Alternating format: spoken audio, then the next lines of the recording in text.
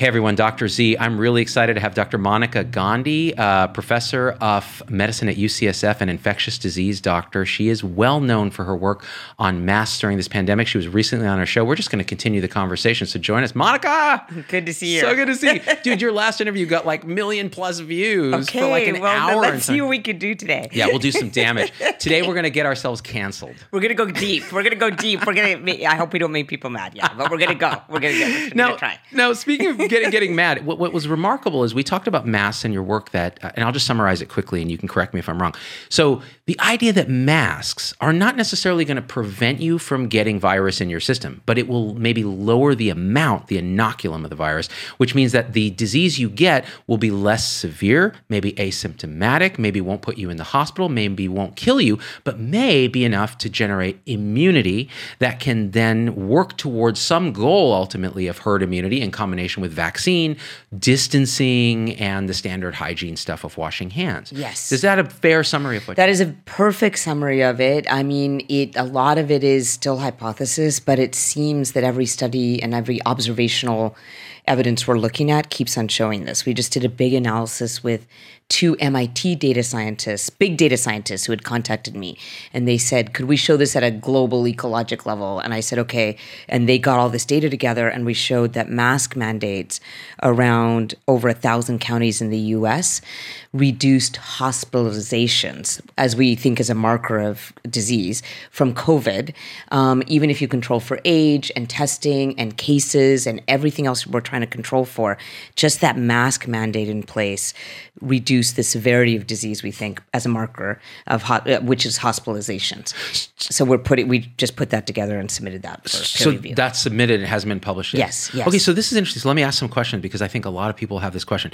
So let's say you're bunch of cases in the community, big case demic, people getting scared, mask mandate happens from government, then cases either decline or hospitalizations decline. Is that correlation or causation, and how do you separate those? Well, that's a very good question, and I this is how I think of it. When I learned about science, like as a child, so when I was like 11, and then we went to the 13, we were learning about basic tenets of science: hypothesis, theory, fact. When you do randomized controlled studies, or when you, for example, if you're want to prove that H. pylori causes ulcers, you drink H. pylori, you do your own endoscopy, and then you look down and you say, hey, I just got an ulcer. That is proof. That is true. But there are some things that you cannot do direct experiments on. You can't actually experiment on the human population. You can't say, mask half of you, and unmask half of you, and spray COVID in your face. We cannot do that experiment. So because of that, we just have to gather more and more observational evidence. And then like evolution, it goes from a hypothesis to the word theory, because there's so much observational evidence that evolution starts getting more and more play. And then you'll never be able to say that we've experimentally proved evolution. You cannot actually do that. Right. So all you can do is do more observational studies, show the association, it's a correlation, and it ultimately gets more and more meat behind it, but you cannot, it's not an experiment. So then let's go put the meat on the bones of some of the background of this, just to remind people, and there's a whole interview we did about it. But so mask mandate goes into effect, less hospitalizations. Yes. Now, the theory being that you have looked at animal studies, you've looked at some observational studies. So the animal studies with these Syrian hamsters, if you separate them with the mask membrane, they get less sick. They get less sick, and now there's just a new model in ferrets. So we have the little cute ferret, and they have given them a lot more of a dose. They get more sick, less of a dose, they get less sick. So it's a dose response effect. So another animal model has come in since we last talked. And then the observational evidence, because that was what we call virologic evidence, where we do experiments or where animal models come into play. The next layer is observational evidence, epidemiologic studies. And we talked about some of them last time, which was settings in which mask mandates are in, or where everyone had to mask, like a cruise ship, where no one was different in age, by the way. The two cruise ships, one 40% asymptomatic infection, one 80% asymptomatic infection. They weren't different. They were the same populations. Right. Who go on cruises, they're older. Like, it is a certain population. It's like my parents. Yes, yeah, like exactly. it's not like, young, healthy, strapping will never get sick from anything. People are going on the cruises. Right. Like, this is the same age range. But those who masked in the Argentinian cruise ship, when they had the masks on, there was a 80% rate of asymptomatic infection. And then more and more observational evidence. There was a CDC study last week from Arizona that when mask mandates went in, because Arizona was surging over the summer, that 75% reduction in transmission. And then our study is not looking at transmission. It's specifically looking at severity of disease, because we're really interested in this viral inoculum. And when mask mandates went into play, then there was reduced severity of disease as represented by going to the doctor. So we also looked at outpatient visits for COVID and hospitalizations from COVID. They actually went down very, very significantly after mask mandates, even if the cases were the same. So this is more that case hospitalization rate, how sick you get on the basis of how many cases you have. Right, and this is age adjusted. So in other words, we're not, because there's a lot of talk now, well, we have a lot of cases, but it's a younger population, there's less hospitalizations, but adjusting for that, the same old person gets the disease before and after a mask mandate, they're less likely observationally to be hospitalized in the second experience after mask mandate. Correct. Right. And you're right that I actually think there's 5 reasons why the mortality of this infection is going down, and it is going down. I mean, the first surge, first wave, whatever you want to call it, because we can call the other one the continuation of the second wave, but we've had less mortality around the world, but especially in the United States and Europe. And I think the 5 reasons are, indeed, yes, people are being diagnosed when they're younger because we've expanded testing, so we don't just test older people or symptomatic people. Second is that I do think that better treatments once you get to the hospital, so we actually have treatments now, but that stops after hospitalization. We were looking just at hospitalization, but true, when you're in the hospital, we have better treatments and better hospital preparedness. I think the third reason is staying away from each other and masking. I do think that social distancing and masking reduces the viral inoculum and we're getting less sick.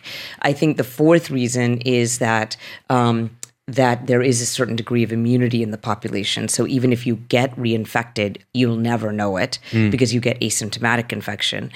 And then the fifth reason, I had it, but it's not coming to me at the moment, but I'll come to it. It'll pop back. Yes. So a couple things on those reasons are interesting. So this idea of distancing and masking, so you look at Australia's flu season, it was non-existent. Right, exactly so right. what else are we doing? I mean, if that's not remdesivir. Right. That's not, that's not Regeneron. I'm going to get everyone Regeneron. Right, it's not that. That's that was quite an advertisement. Yeah, yes. Right. Yes. So there's some observational evidence then that these things do have an effect. Now, but the question is, talking about, masking. So mandates are always like, even I'm just like, mandate? Why? Why do you want to force people to do something? What are your thoughts around that, though? So it's a great question. So I think of it in 3 ways. So I'm an HIV doctor. So I actually don't believe in yelling at people and asking them and making them do certain things. So condoms are a good example. That condom use actually would have stilled the HIV pandemic and we wouldn't have HIV. You can't tell people to wear a condom. There are actually aspects of the intimate relationship that people make their own decisions about wearing a condom. And beyond that, actually, like heterosexual spread of HIV, women can't advocate their own condom use. There's multiple reasons why saying wear a condom and I'm going to make you wear a condom doesn't work. Right. That's called penile lockdown. Oh, okay. Yeah, I highly... I've been advocating it, and it's been, really pushed back. It doesn't go very far. It doesn't go very well. So that is, in a way, it's different because it's an intimate act and it's an intimate moment. But in a way, it's similar because there were many people at the beginning of the HIV epidemic who just yelled and stigmatized and yelled at people and said, why can't you wear an F condom? Just like they say, why can't you wear an F mask right now? Yeah. Or how stupid you are that you don't wear a mask, or how stupid you are that you won't wear condoms. Same thing. So it is this absolute same thing, and it gives me, heartburn. Like heartburn. I can't stand it that people yell, because that is not a way to do good public health messaging. Yelling, calling people stupid, all of this is unbelievably unhelpful. Yeah. What you want to do is give good messages for why it would protect you. And then even if you put a mask mandate, and by mandate, I mean actually the guidelines, it's a guideline. I see. You actually don't need 100% of the population to mask. Right, We you were talked saying about like this last time. 80%, yeah. 80% of the population should mask to get to 0 deaths, 50% to get to even low deaths by this model. So if some people don't want to mask and it is a personal choice, then they don't have to mask. Because actually, if your mask protects you, I can be right next to them and I'm okay. Right. So I think it is that kind of not messaging in that way. Yeah. But a mandate means guidelines. Like we mandated seatbelts. Right. And we put in guidelines and we said the police can stop you and not, you don't have to wear your seatbelt. But there are people who still don't wear seatbelts. Right. So it's a kind of a soft enforcement type of thing. Right. You know what I've seen is it's led to so much division. So the maskers and the people who don't want to wear masks, and they'll walk into a store where really masks are required, and they'll start shouting and screaming obscenities at the owner of the store who's elderly, who's saying, "Can you please wear a mask?" And the opposite in certain parts of the country, where you walk in with a mask and they're like, "You can't come in there with that garbage on your face," and it's become so polarized. And do you think? And I think getting to the core of this, because we talked about this for quite a while last time, masks, and I'm very much aligned with your observational evidence and your thinking on masks, and I think the overall generation of data that we've seen. Now, we could be wrong, but the harm of being wrong is tiny. It means that, okay, we're causing people to wear diapers on their face. All right. That's not the worst thing in the world. There are worse things. Right. But it's allowing us to open up. It's allowing us to be comfortable with each other. And then the concern that people have, though, that they push back and say, what's the end point? Are we wearing masks forever? What about the deaf who can't see? What about little kids who need facial expressions? I mean, how do you think about that? Yes. So, okay. So overall, I think that I'm convinced enough by the evidence of masking. I don't care about physical science studies where you like spray like things into animals' faces. Again, I think what you want to look at the epidemiology, and I'm comfortable enough with the epidemiology of this infection that in places that masks, we've seen reduced transmission, reduced severity of disease, that I feel like it's a very strong argument to wear a mask.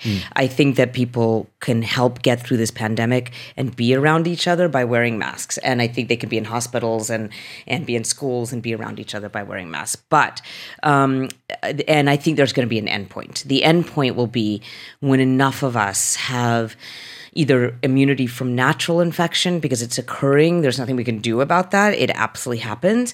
That natural infections are happening, and plus a vaccine that will get to a state where the virus just fundamentally stops in its tracks because it has no one else to infect.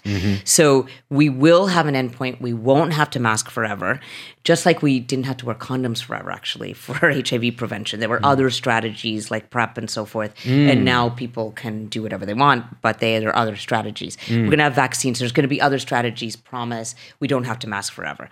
So that people do write me, actually. And one person keeps on saying, when can we stop? And I said, okay, maybe a year and a half. I don't know, maybe a year. I'm not sure exactly, but I promise we won't wear masks forever. Right. I promise. Because it's fundamentally, it would be, it's not, there's no need for it. Right. So, okay, so that's comforting. Then the second thing is that I think that people who can't hear, or I think that people have medical reasons to not mask, they should not wear masks because again, there is a certain proportion of the population that has to mask, and it's not everyone. And schools for disabled children, for example, who can't hear, can open up with more social distancing because they do require the mouth. There are transparent masks that still could be harder. And there are ways to get around. We don't have to keep on saying, like, are there ways not to get around it? It's not weak. There are ways to get around things where people truly have limitations for doing things. And then the final thing is that it does give me this comfort that I feel safe when I'm out and I'm really in a crowded place to wear that mask because I feel like it protects me. And it does give you more comfort. And sitting in your home all day and not having interactions and not being able to go to work for those of us who can go to work is also causing its own host of problems. Loneliness and depression and not interacting with each other, not having that incredible, rich dialogue that we can have. So I go to work every day with a mask because I'm a doctor, and I see my colleagues in the hallway every day, and we say, like, we have interactions with each other with our masks, and I get so much more out of that than I do by being at home. Man, I couldn't agree more about the interaction thing. Look, put a piece of thing on your face. It's still an interaction. Yes, Zoom, it's still an interaction. Okay, if I'm going to hierarchize them, I would say Zoom is here. Masked interaction is here. Yes. Unmasked interaction is here. Like there's diminishing benefits. But the main thing is get off Zoom, get in person. Like you and I in the studio. Yes. So joyous for me. Yes. Love and joy. Yes. I mean, totally different. And people are like, I want to be on your show and I want to do it by Zoom because I don't. Well, then you don't come on my show. And first of all, if you ask to be on my show, you're probably not worth interviewing because you're busy. You ought to be busy doing your thing like you. Now, this is an interesting thing. So about you. So, and by the way, since the show went live, I had a bunch of people reach out to me. They're like, oh, she was my resident at UCSF. She was the best. Oh my gosh, Monica's lovely. My mom was like, oh, Monica, you guys are sisters from other misters. I'm like, are you reassigning my gender, Mom? Like, I don't know. But the idea That's so sweet. I want to meet Auntie. Auntie, I very much want to meet now. Fatafat, she'll come only now. But, so she's, of course, living in fear in her house in the Central Valley with my 80-year-old dad. And their lives have been upended by fear. Now, when we did the thing, since then, you have been directly attacked by, say, Michael Osterholm. Michael Osterholm is known as kind of the prophet of doom and fear. From the very beginning, he goes on Rogan, and he's an epidemiologist, PhD, not a doctor, right? Doesn't touch patients, but has basically said, well, this is what's going to happen. Tons of people are going to die. We need to lock everything down. We need to distance. Don't say social distance because that has a bad connotation. Physical distance and this and this and this and this. And then you did your thing about masks and have been talking about it as a way to get us out in the world. Right. And he said something to this effect. This is dangerous. It's wrong. She's misunderstanding science, her and her co-author. It's going to cost lives because people are going to be overconfident and they're going to not be protected. This idea of inoculum is BS. It's not that people have different disease states because there's different doses of virus. It's because they're all different people and they have different susceptibilities that we don't understand. And I remember seeing that and going, wow, that's a rather unscientific way to attack somebody I know personally who's a lovely person, but also you're not attacking the ideas directly. You're throwing ad hominems, and it sounded like, what? So, I mean, what, and people were coming at you on Twitter and all of this, just this nasty thing. Tell me how you've experienced this and what you think about this. Well, it's been really interesting because I've never had anything necessarily ever controversial thrown at me because I'm just kind of this doctor and I'm Indian and I'm boring. And like you said, like I've done nothing wrong. Like I did whatever my parents clicked told me all the boxes, like, right? I became a doctor. Yeah. Like, I did what they said. But I think that it reminds me of, what I and my co-authors, because we're the people who are doing the mask mandate article with, we're looking at history. Mm-hmm. And I was just talking to them on my way down here. And we were talking about the polemics of when there's a new pandemic. So we were talking about 1832 Paris. And here we have a cholera pandemic. And we have people who are saying that they were divided into camps of contagionists and hygienists. And contagionists were saying, lock everything down. This must be in the air, miasma, lock everything down, stop everything. It doesn't matter if other things will go by the wayside, like mental health or people's ability to work, or the poor can't work, or rich people can stay in their house and be served, but only the poor can't work. But let's just do that. And then hygienists were like, let's just work on the poor because it isn't spread that way. It's spread fecal oral, and we have to it's about sanitation. And both sides actually completely hurt the poor. Why? Because anything that shuts down society completely will have so many other effects, and they will not be on the PhD or MD epidemiologists actually sitting in their house. It will be on the poor. It will be on the working class. And what you have to do is try to figure out ways to keep people safe, but is still allow work to be done. Because unless, like we talked about last time, unless this government, which it's not going to do, is going to say, guess what? We're going to do lockdown, but you get every single person in this country gets $2,000 every week, or $1,000 every week, or whatever the amount is, to keep you going, so that and there's no reason for you to have businesses open and to have your store open and to have where we're all socially distanced and masked. But anyway, no reason to have that store open. We're just going to keep everything down, but I'm going to give you money. Well, we would never do that. We haven't done that. We still arguing about the next stimulus check. In San Francisco, I told you about this Right to Recover program, the Immigration Right to Recover program, which that if you got tested and you were positive, they'd give $1,200 every 2 weeks. It dried up. It dried up. We don't have it. San Francisco doesn't have it anymore. Wow. And it's not being made much of, but they need to talk about, well, then why would I test if I'm going to have to stay away from my workplace to go and deliver food? For all of you who are sitting in your house and saying this, why am I not going to work? I have to work. I have to feed my family. So my point, going back to the contagionists versus hygienists in the cholera pandemic, is that hurt the poor, and it hurt the poor to stigmatize them and say that they're the typhoid Marys of cholera. Just like we're saying, it's the essential workers, it's black and brown people, they're the typhoid Mary. The point is, everything is in a it's not in a vacuum. This is not one disease. This is one thing that's going on in the world right now. So is poverty, so is mental illness, so is depression, so is people dying in nursing homes without seeing their families. There's a lot of other things that's going on right now. So how do we put together all the science to the best of our ability to allow people to still see each other, to still be together, children to have in-person learning, with all of these elements in play, like masking, keeping we used to be very close up, keeping the 6 feet apart, hand hygiene, ventilation, masking, contact tracing if someone gets sick, isolation quarantine if someone gets sick, and selective testing. With all those 7 things, we can open up society, and it is fair to do that.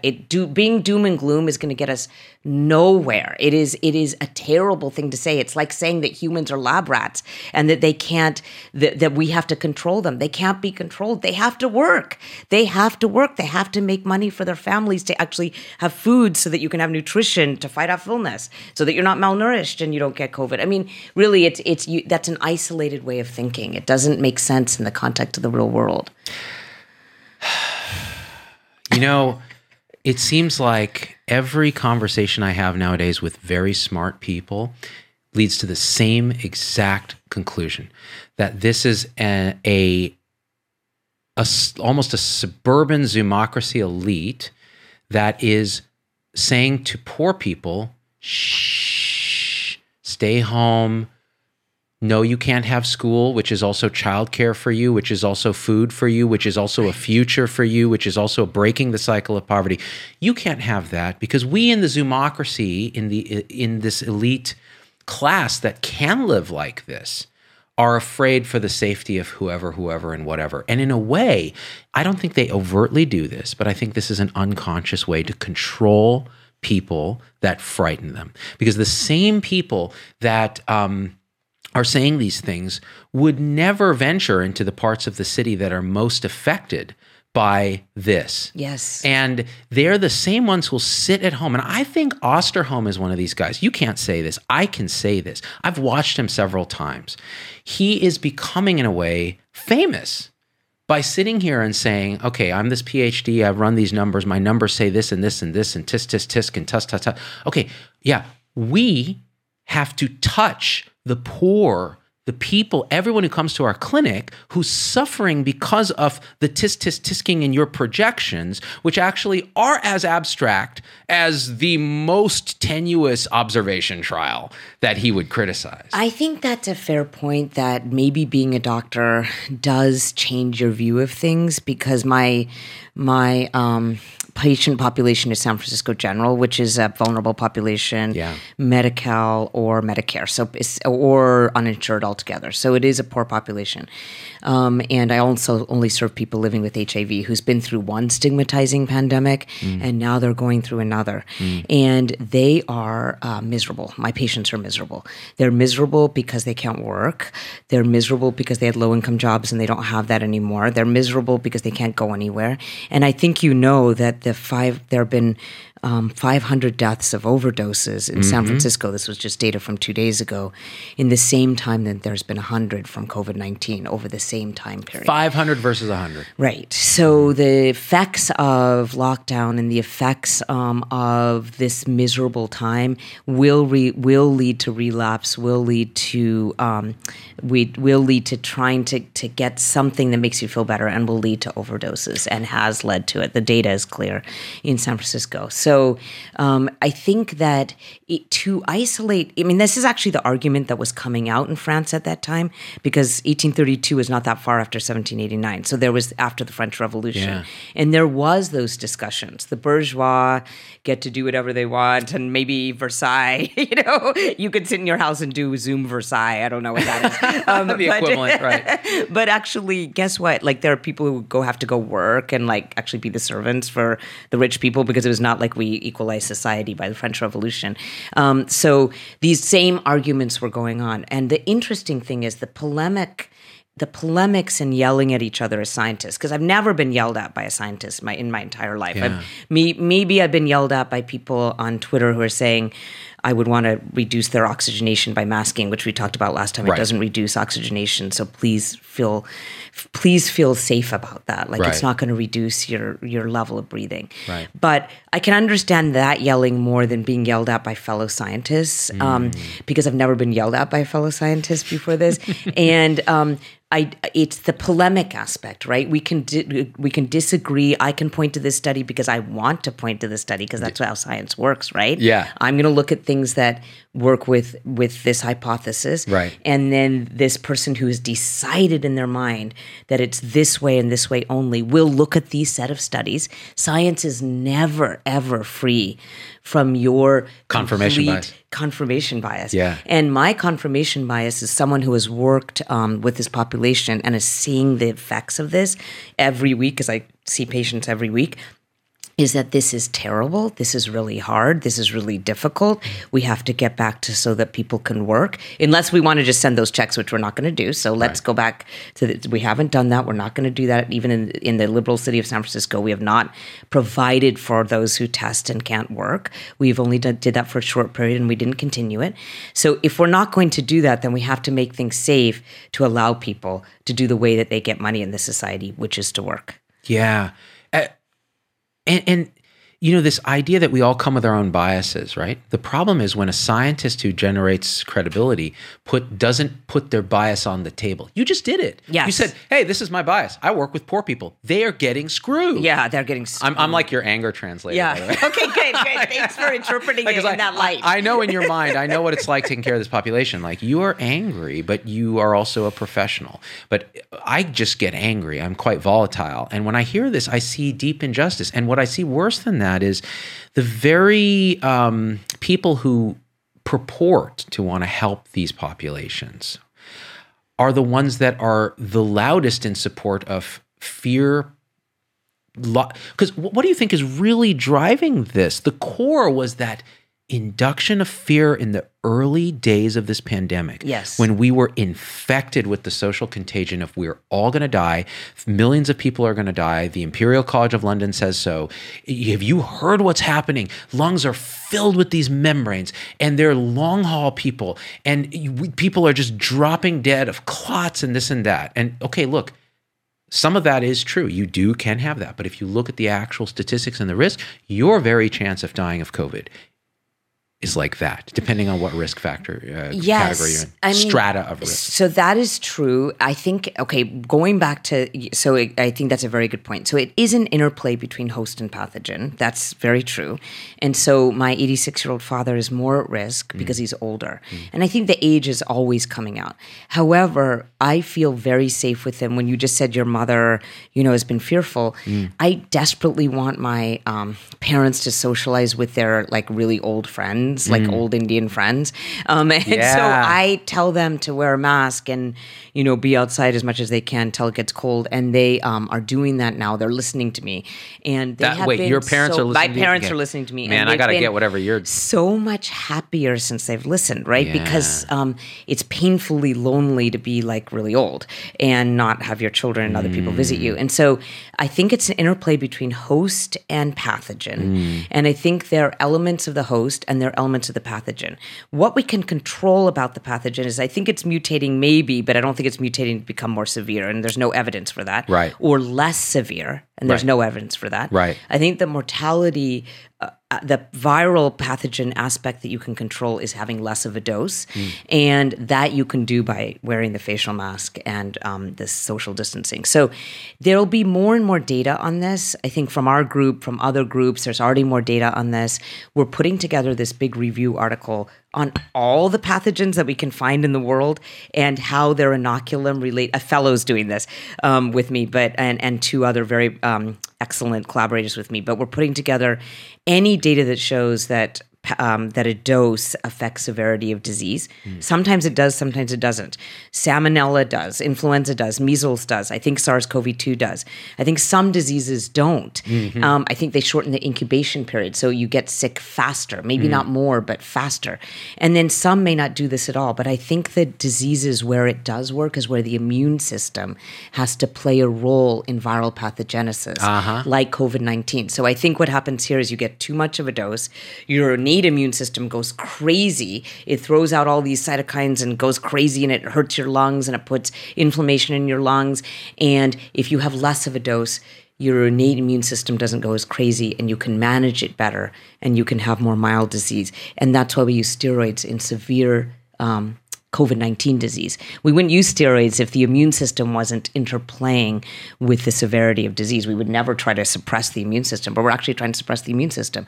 So I think diseases where the viral inoculum matters, the immune system has a lot to do with how sick you get. So does that relate, it's really fascinating, I mean, does that relate to the so-called long haul COVID cases where even younger people, maybe who didn't have so much severe disease, although we don't have good data on this, having cardiac effects long term, the brain fog, almost the myalgic encephalopathy, the chronic fatigue syndrome that people are complaining of.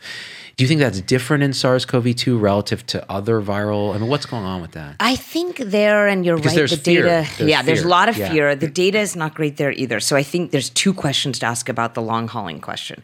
One is it patients with more severe disease that are more likely to get longer term symptoms? And that seems to be true. There is a cohort study going on at UCSF, and I'm not involved in the study. I watch it very fascinatedly. But this study will show whether mild, moderate, and severe disease do people with longer term symptoms, they had severe disease. And that's what they're telling me.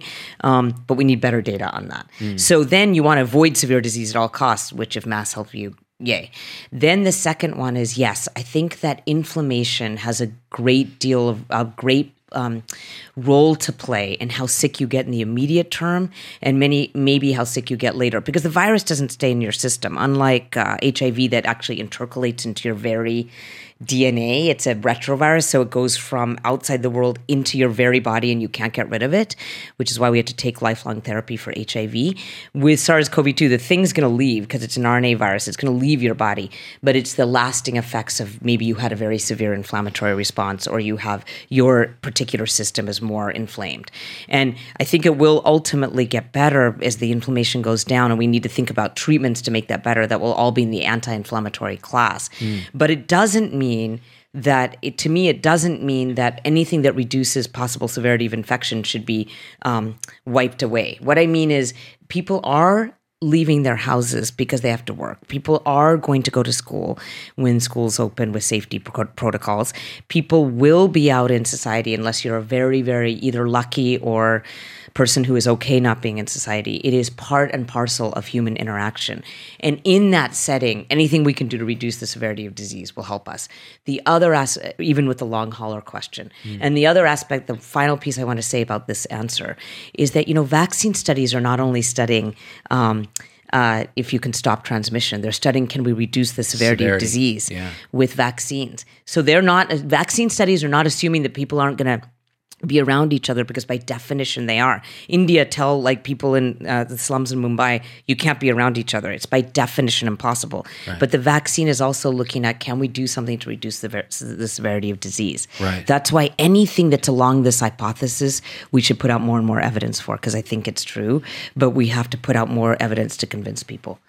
I mean, it would be a wonderful aspect of this that you can have a sense of control that doesn't involve draconian, although people say, well, masks are draconian. You know, the truth is we live in America, and this is the thing. Our strengths can become our weaknesses during a pandemic. We're individual. We celebrate liberty.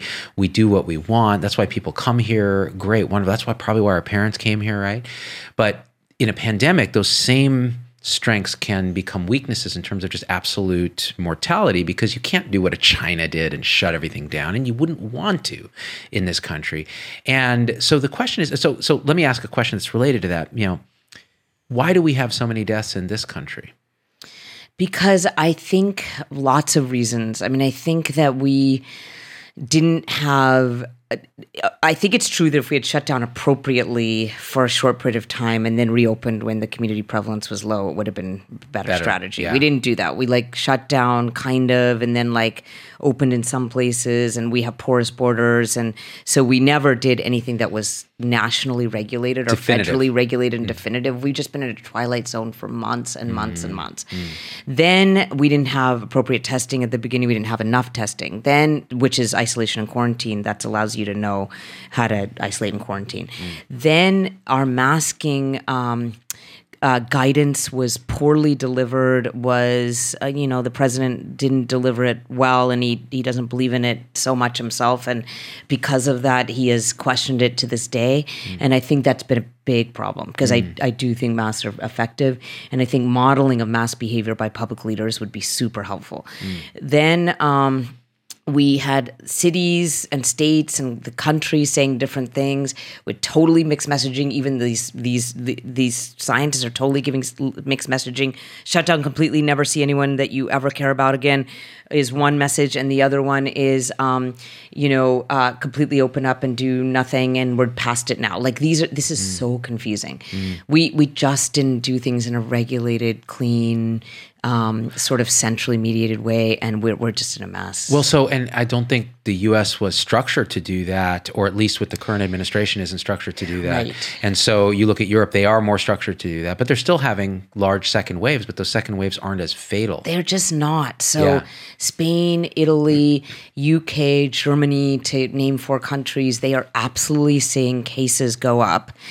But they are not having the severity of disease. And I wouldn't say any of those 4 places are having as complicated a relationship with masking, for example. Right. They are doing things like spaces that you can't mask effectively, which would be indoor restaurants, they're closing.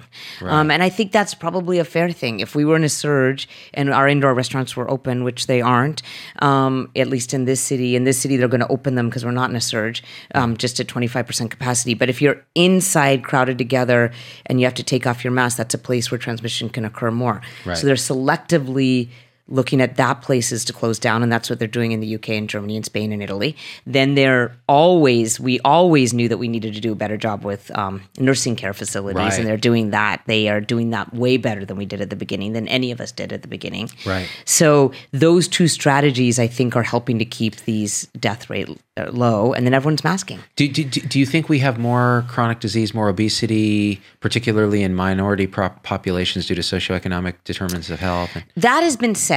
I mean, I think that could be true, but then it's, of course, the social determinants of health that would lead to poor diabetes control or poor hypertension or poor obesity. But you've already just circular argumented that we haven't given people better access to healthcare. Right. That would even minimize the effects of these comorbidities. But I also think if viral inoculum has a role, that it was just being out in Black and brown populations working, being the people who are out there. And we really didn't mask at the beginning because we just didn't know, and there was confusing, and anyway, lots and lots of reasons, not having shortages, all of that. So I wouldn't say that masks went into play as a real strategy until mid-April. April 3rd was when the CDC put out their guidelines. So that whole March period, a lot of people were just out. And then you have crowded lived lived environments where if you have it, you're not masking at home. That hasn't been part of our guidelines. And then there's more exposure to people inside the home. So I think it was a lot of reasons, and it all speaks to social vulnerabilities and minorities. All of these reasons that you can implicate for Black and brown populations is essentially nothing that's their fault. That's the main thing. And the stigmatizing concern is where I get very concerned about how you stigmatize people. Like, oh, well, there's just too much obesity there, hypertension, diabetes. That sounds stigmatizing. That sounds like someone had something to do with it. They didn't have anything to do with it. It's a cholera epidemic all over again. Yes, it is. It's a cholera epidemic or the beginning of the HIV epidemic. Well, the dirty, gay men, they're getting it. But, GRID, gay-related immune disease. Yes, exactly. Yeah, exactly. If you're going to behave immorally, you're going to get it. Like this was such a part of the dialogue of HIV at the beginning. It still can be occasionally. It still is. It unfortunately still is. Now we know it's more spread heterosexually, in the world, 36.9 million people infected. It's really a heterosexual pandemic worldwide because sub-Saharan Africa, but we're still doing that stigmatizing. That it's always easy to gay bash, right? Like this country has not gotten past the LGBTQ issue. And so they're still going to put HIV in that population. But this is a respiratory disease, but they want to put it somewhere. Oh, okay, Black and brown. Let's do it that. I can stay safe. And that's not right. It's blaming the victim for social conditions where they'll be more exposed to SARS-CoV-2, where they'll be more exposed to not having good health care to control the diabetes, to control hypertension.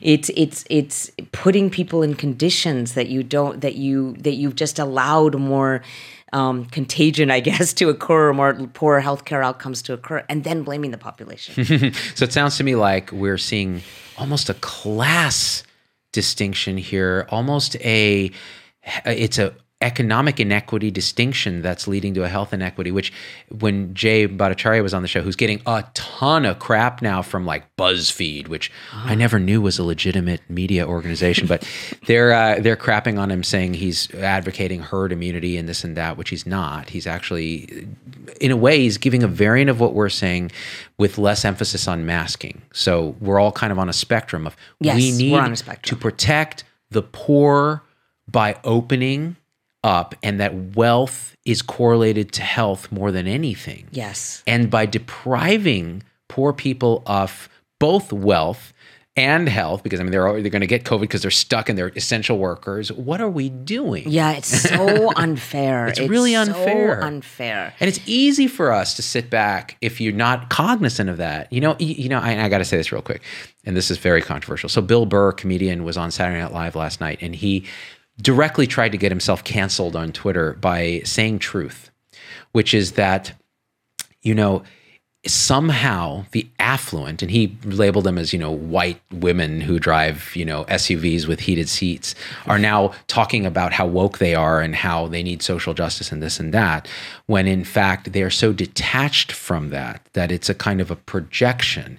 And really we have to focus on introspection and, well, what is it that I'm doing to contribute to the inequity? Yes. And that's the hard discussion to have. Yes, that's a very hard discussion. Twitter blew up, right? And I'm like, I was like, share. But I have my own confirmation bias, because I think there's a lot of projection we do when we talk about injustice, and instead of actually addressing the root cause, which is often within us. Yes. Right? Yes. And the fear that's driving this pandemic has been heartbreaking to see, because it has caused us to rend society in a way and further codify this inequity in a way that you brought up with this cholera pandemic of 1832. Mm-hmm. Did the same thing. Yes. New century, same story. Yes. What is it about humans that we behave this way? It's very tough. Well, it's really interesting what you just said, because there's two things I think in humans that make us behave this way. One is, in some level, a desire to control, and a desire to control without recognizing other people's lived experiences. And their lived experiences, you can put as many dictums as you want, but you have just told someone that they can't make a living. And so instead, what you have to do is figure out how to keep people safe within the context of a respiratory spread pathogen that goes out of the nose and mouth and gets imbibed in the nose and mouth. That's my emphasis on facial masking, and still allow that. So there is this control element. Then the second is fear. When you said the word fear. So I think that fundamentally, we're all, people are lesser or greater in harmony with their fear of mortality. And I think that unfortunately, what many people have held at bay is that they will that their mortality is 100% for everyone, and your fear of mortality can lead you to lash out at others from your positions of power, like being an epidemiologist or not. Your fear of mortality. I'm looking at you, buddy. Well, no, I'm not saying anything She's against not. him. Okay, you maybe. I am. I'm not. Yeah. I'm not doing Monica's that. a sweetheart. I'm not. Okay. I actually come on my show physically. None of this Zoom stuff. Come on my show and tell me what's wrong with her hypothesis with some science. Seriously. Okay. But what I mean is this fear of mortality that we all have, right? Everyone has that, but they have it to greater or lesser degrees. So at the beginning of the pandemic, we shut down because it was the right thing to do because we had no idea what was going on. We didn't know if it was like surfaces, fomites, like is it like radioactive, what's going on? And so this was the right thing to do. Then as we got more of the work done and people figured out it would spread from the nose and mouth, even when you feel well, so asymptomatic transmission is a big role in spread. When we figured out that fomites and surfaces really don't make a difference and that's not a big deal, okay, clean up and wash your hands, great. Definitely wash your hands. It's a good thing to do anyway. But it's not that's not the role, that's not the big way. And it's definitely not radioactive. That should have never been in anyone's mind. Then we realized the blunt instrument of lockdown is causing so many other health problems that how do we then open with safety principles at play like masks and hygiene and social distance and testing when we need to and isolation, quarantine, and contact tracing. So those 7 things we can open. So how do we do that without fear? Well, people are fearful. They're actually truly fearful of their own mortality. Yeah. And now I have a new theory that I can only hang out with people that don't have profound fear about COVID. And my new statement is strata. I actually have a friend help me think of this. Strata of fear. I can only hang out with people in my same stratosphere. Who have my same level of fear, because if I try to hang out with too many fearful people, then we don't actually connect in the same way that like I like books and I like museums and I don't actually connect with someone who wants to like camp all the time. It's just not who I am. I don't camp. I don't go outside that often. So this is something that now I think has become in our equations of social dynamics is that we hang out with the people who are in our strata of fear. And so the super scared people can hang out on Zoom all the time, and that's great. And they'll do it for maybe so long. And I would like to, in a safe way, see my friends and family. So I have this little group that now is in my same stratosphere. And thank God, once a week, I now have social interaction. It's excellent. I tell you, if you guys don't get anything out of this interview, but this stratosphere is so amazing because I feel it as a lived experience to be true.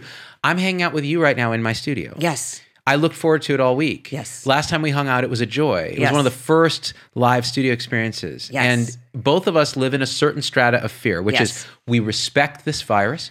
We've seen what it can do. Absolutely. We take necessary precautions. We're well over 6 feet apart. Yes. We do this on ventilation, all of that. Yes. We wear masks if we're not. Yes. Great. Yes.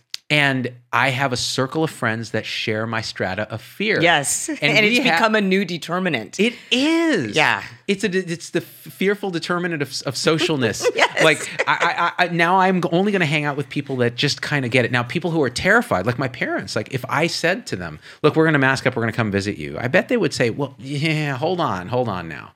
We're still scared. And Auntie's not listening to you enough because my parents, I have said, I'm going to come and see you. Yeah. And they have let me see them because I have brought them a little differently into my strata. Yeah. Now, one thing I'll say, Auntie's probably watching the show because she watches it. I have told her, I'm like, you guys need to stay safe because you are the high risk. So I have fear by proxy. Yes. For my parents because Yes. my dad has some lung disease. I mean, my dad has COPD just from being in the Central Valley of California. Never smoked. See, another determinant of health. Yeah. All he did was just live in a place where he didn't keep people safe from the environment. From the environment. Yeah. We're getting LA smog, Yeah. the agricultural dust, Yes. the smoke from fires. And so now he's, at high risk. So it's like, well, you have to kind of weigh that. But again, the loneliness risk, the isolation risk. So, we put them on the phone on Zoom with the kids, and that's been nice. My daughter will play ukulele for them and this kind of thing. A lot of WhatsApp. Got to put the WhatsApp. It's always WhatsApp somehow. It's an Indian thing. Because then they're you could do text, but they are going to the WhatsApp. It's going to WhatsApp. Yeah, Indian. Yeah. I went viral in India on WhatsApp. So early on in the pandemic, I did a rant where I talked about how our healthcare organizations have fundamentally failed frontline healthcare workers in not providing PPE, not being prepared for this. They had one job. Administrators had one job, which is get your ish together and keep us safe. And they failed. And I said, we will never forget this. When this is done, we will have your heads. Like, I went on this crazy rant. But you're right, though. And as soon as that was provided, healthcare worker illness has plummeted. We have not seen the severe illness. Thank God, masking. And so for some reason it went viral in India on WhatsApp. Like all the Indian doctors were like, look at him. I think he's Indian. I can't tell, And I'm like, yeah, I am. But, Parsi, Iranian, a little bit. Aren't they Iranian? No. They're pretty much. But so let me ask a question before I forget, because I think when we were talking about the other countries, so how do you fit Sweden into your theory? Because Sweden is such an interesting outlier in terms of masking, shutdown. They have a very undense household. That's the thing, is that it's hard to say about Sweden that they didn't socially distance by definition. Right. Because not only did they ask their populace to social distance, they just didn't say it was less stringent. They sort of trusted their population to not have large crowds. So they put it out as a very gentle guidance, and people adhered to it. And then beyond that, there is less of a social of a density. Apparently, some statistic like half of the people in Sweden live alone. Single, So it is a very different situation than these built, lived-in environments where people are in crowded housing, and that's what we've done in our, non sort of bougie areas. Bougie fix it. We like when you said these white women in the suburbs. We don't have the projects in the suburbs that have put people together in very crowded environments, right? And so it's not something that you're actually directly looking at. But yet that's how our housing, even if we provide housing for the poor, which we don't a lot of times, it's very, overcrowded housing. Yeah. And so Sweden then, they told their populace to stay away, they not have large crowds. They did close things and some things, and they did, and people did stay away from each other. And then what they'll be criticized for, which I think is fair, is that when we got the asymptomatic transmission knowledge, that in the nursing homes and where the elderly live, that's where we had to do mass testing. Yeah. I don't think we actually can mass test every single human every day. I really am against that, because I think actually in a way President Trump showed us that mass testing is not the only way to get out of a pandemic. By the time you test, you're positive, right? Like by definition. Yeah. So all he did in the White House was use a testing strategy, but these other strategies of masking and not having large crowds did work, and he didn't employ those. Right. So testing of everyone, but it can't be done. But testing of inpatient hospitalized patients, of nursing homes, and their staff. And their staff, of jails and their staff. Oh, yeah. It's been a huge San Quentin. These places needed to do mass testing campaigns, so that if someone's asymptomatic but still have it, then they be kept away, and then you do contact tracing of them. And Sweden didn't do that, and there was a high initial spike of death, and there's much made of, how it was higher than their neighboring countries. Not all of them, actually, but their neighboring countries at the time. Right. But then now they're in a very good place. Yeah. They don't have the deaths. They just don't. They even have some cases, but they don't have deaths. People have been getting tattoos of Anders Tegnell. He was the epidemiologist. Yeah. And then it became very controversial, because then it said he was sometimes said that I'm pursuing a herd immunity strategy, and then he sometimes said I didn't. Right. This is that issue again where herd immunity becomes a bad word. A bad word, right? Herd immunity is not a bad word. Exactly. Herd immunity was absolutely a strategy by which you want the population to become immune as much as you can by combination of natural infection and vaccine, which is what happened with smallpox. We didn't want people to get naturally infected with smallpox. It was terrible, but there was no vaccine. So between natural infection and then the vaccine happened, and then it went away and it got eradicated. Right. Only one we've truly eradicated. So it's not a bad word, but he got very criticized criticized, but I don't know if he was pursuing that exactly because there were things that they enacted.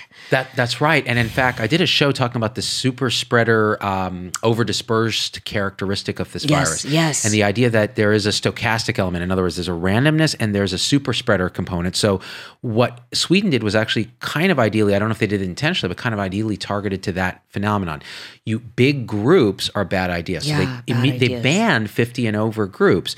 Now, that ban stayed in place even as other European countries relaxed their larger ban. So they still have this ban. They still have this ban. The second thing they did was they asked upper schools, like kids older than 16, to do distance learning, but kids under than 16, they left open, thinking that really the super spreader characteristics are more in the adult population. So they never closed their elementary schools. And so they didn't destroy that fabric.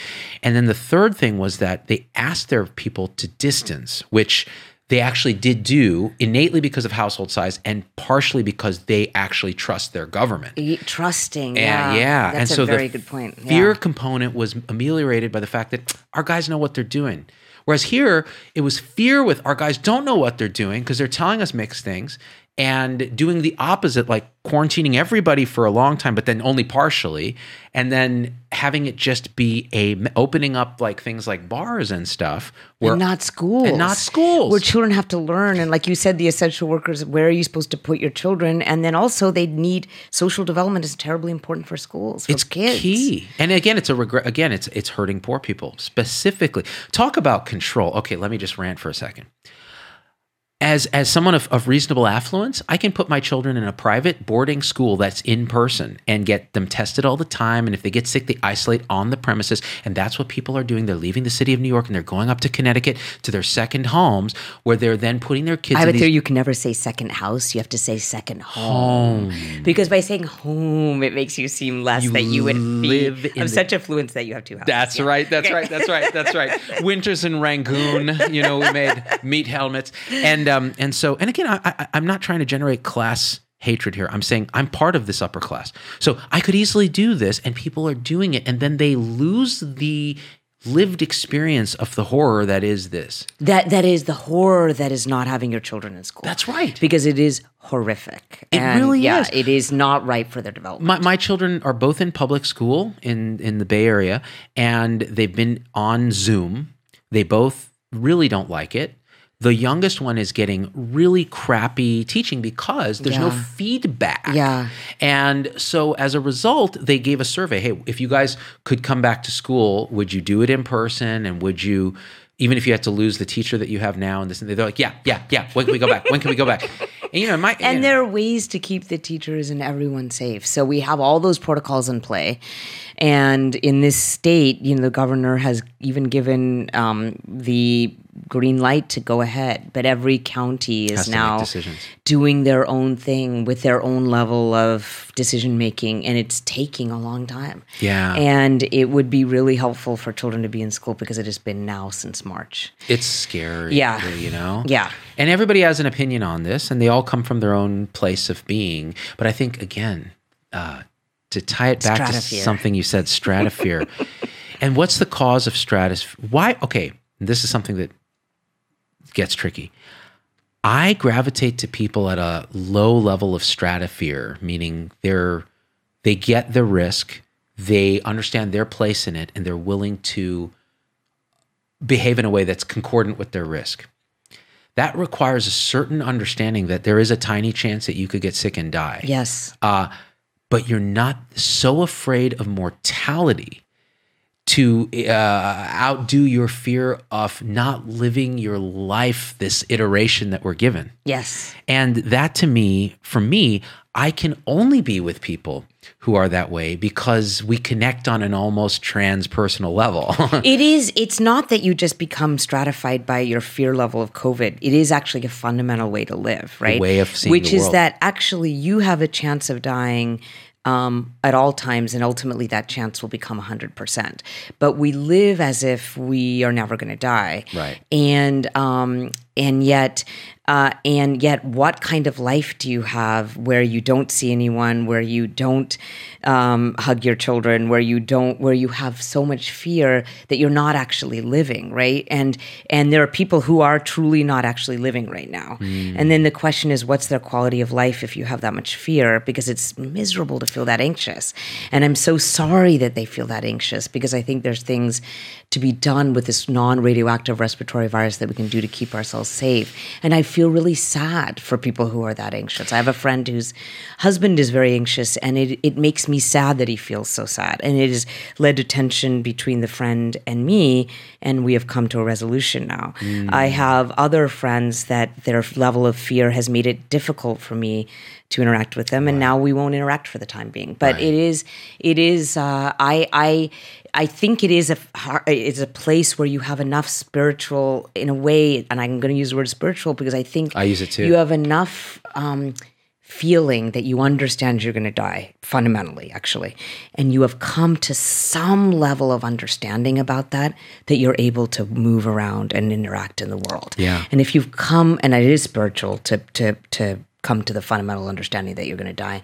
And if you've never come to that understanding that you're going to die, your fear will rule everything. Always. Absolutely. And in fact, right before we did this show, I told you I did a live show about meditation, because every day I try to meditate, and I had an experience this morning. I'm like, I'm going to do a show about it. And I meant to only go live to my subscribers, the people who pay $4.99 a month, which, by the way, you should do, because it's a small group and it's a wonderful group where we have a give and take, right? But then I realized I was live to the whole page, so I couldn't take comments, but instead just was telling people we live in this now moment that is so colored by anxiety, fear of mortality, fear of fear of everything.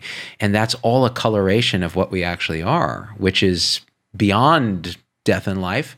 And it has nothing to do with religion. This is purely an experience you can have through meditation. Yeah, yes. And once you have that experience, your fear of death, and in fact, in many ways, when you really have an experience like that, and you can have it through prayer, you can have it through meditation, you can have it looking at the stars as an atheist, the ego dies transiently. You experience death, and what you're left with is this still ever-present awareness, and you go, hey, that's not so bad. It's not that bad. Like universal loving consciousness where there is some still awareness forever. Not that bad. Not a bad thing. but this physical body will die. It will. It has to. For everyone. Everything is transient. Yeah. Everything is transient, including this pandemic, which is why people say, is this the new normal? Now, one thing I do worry about, as we're approaching an hour, I got to say this because it's important.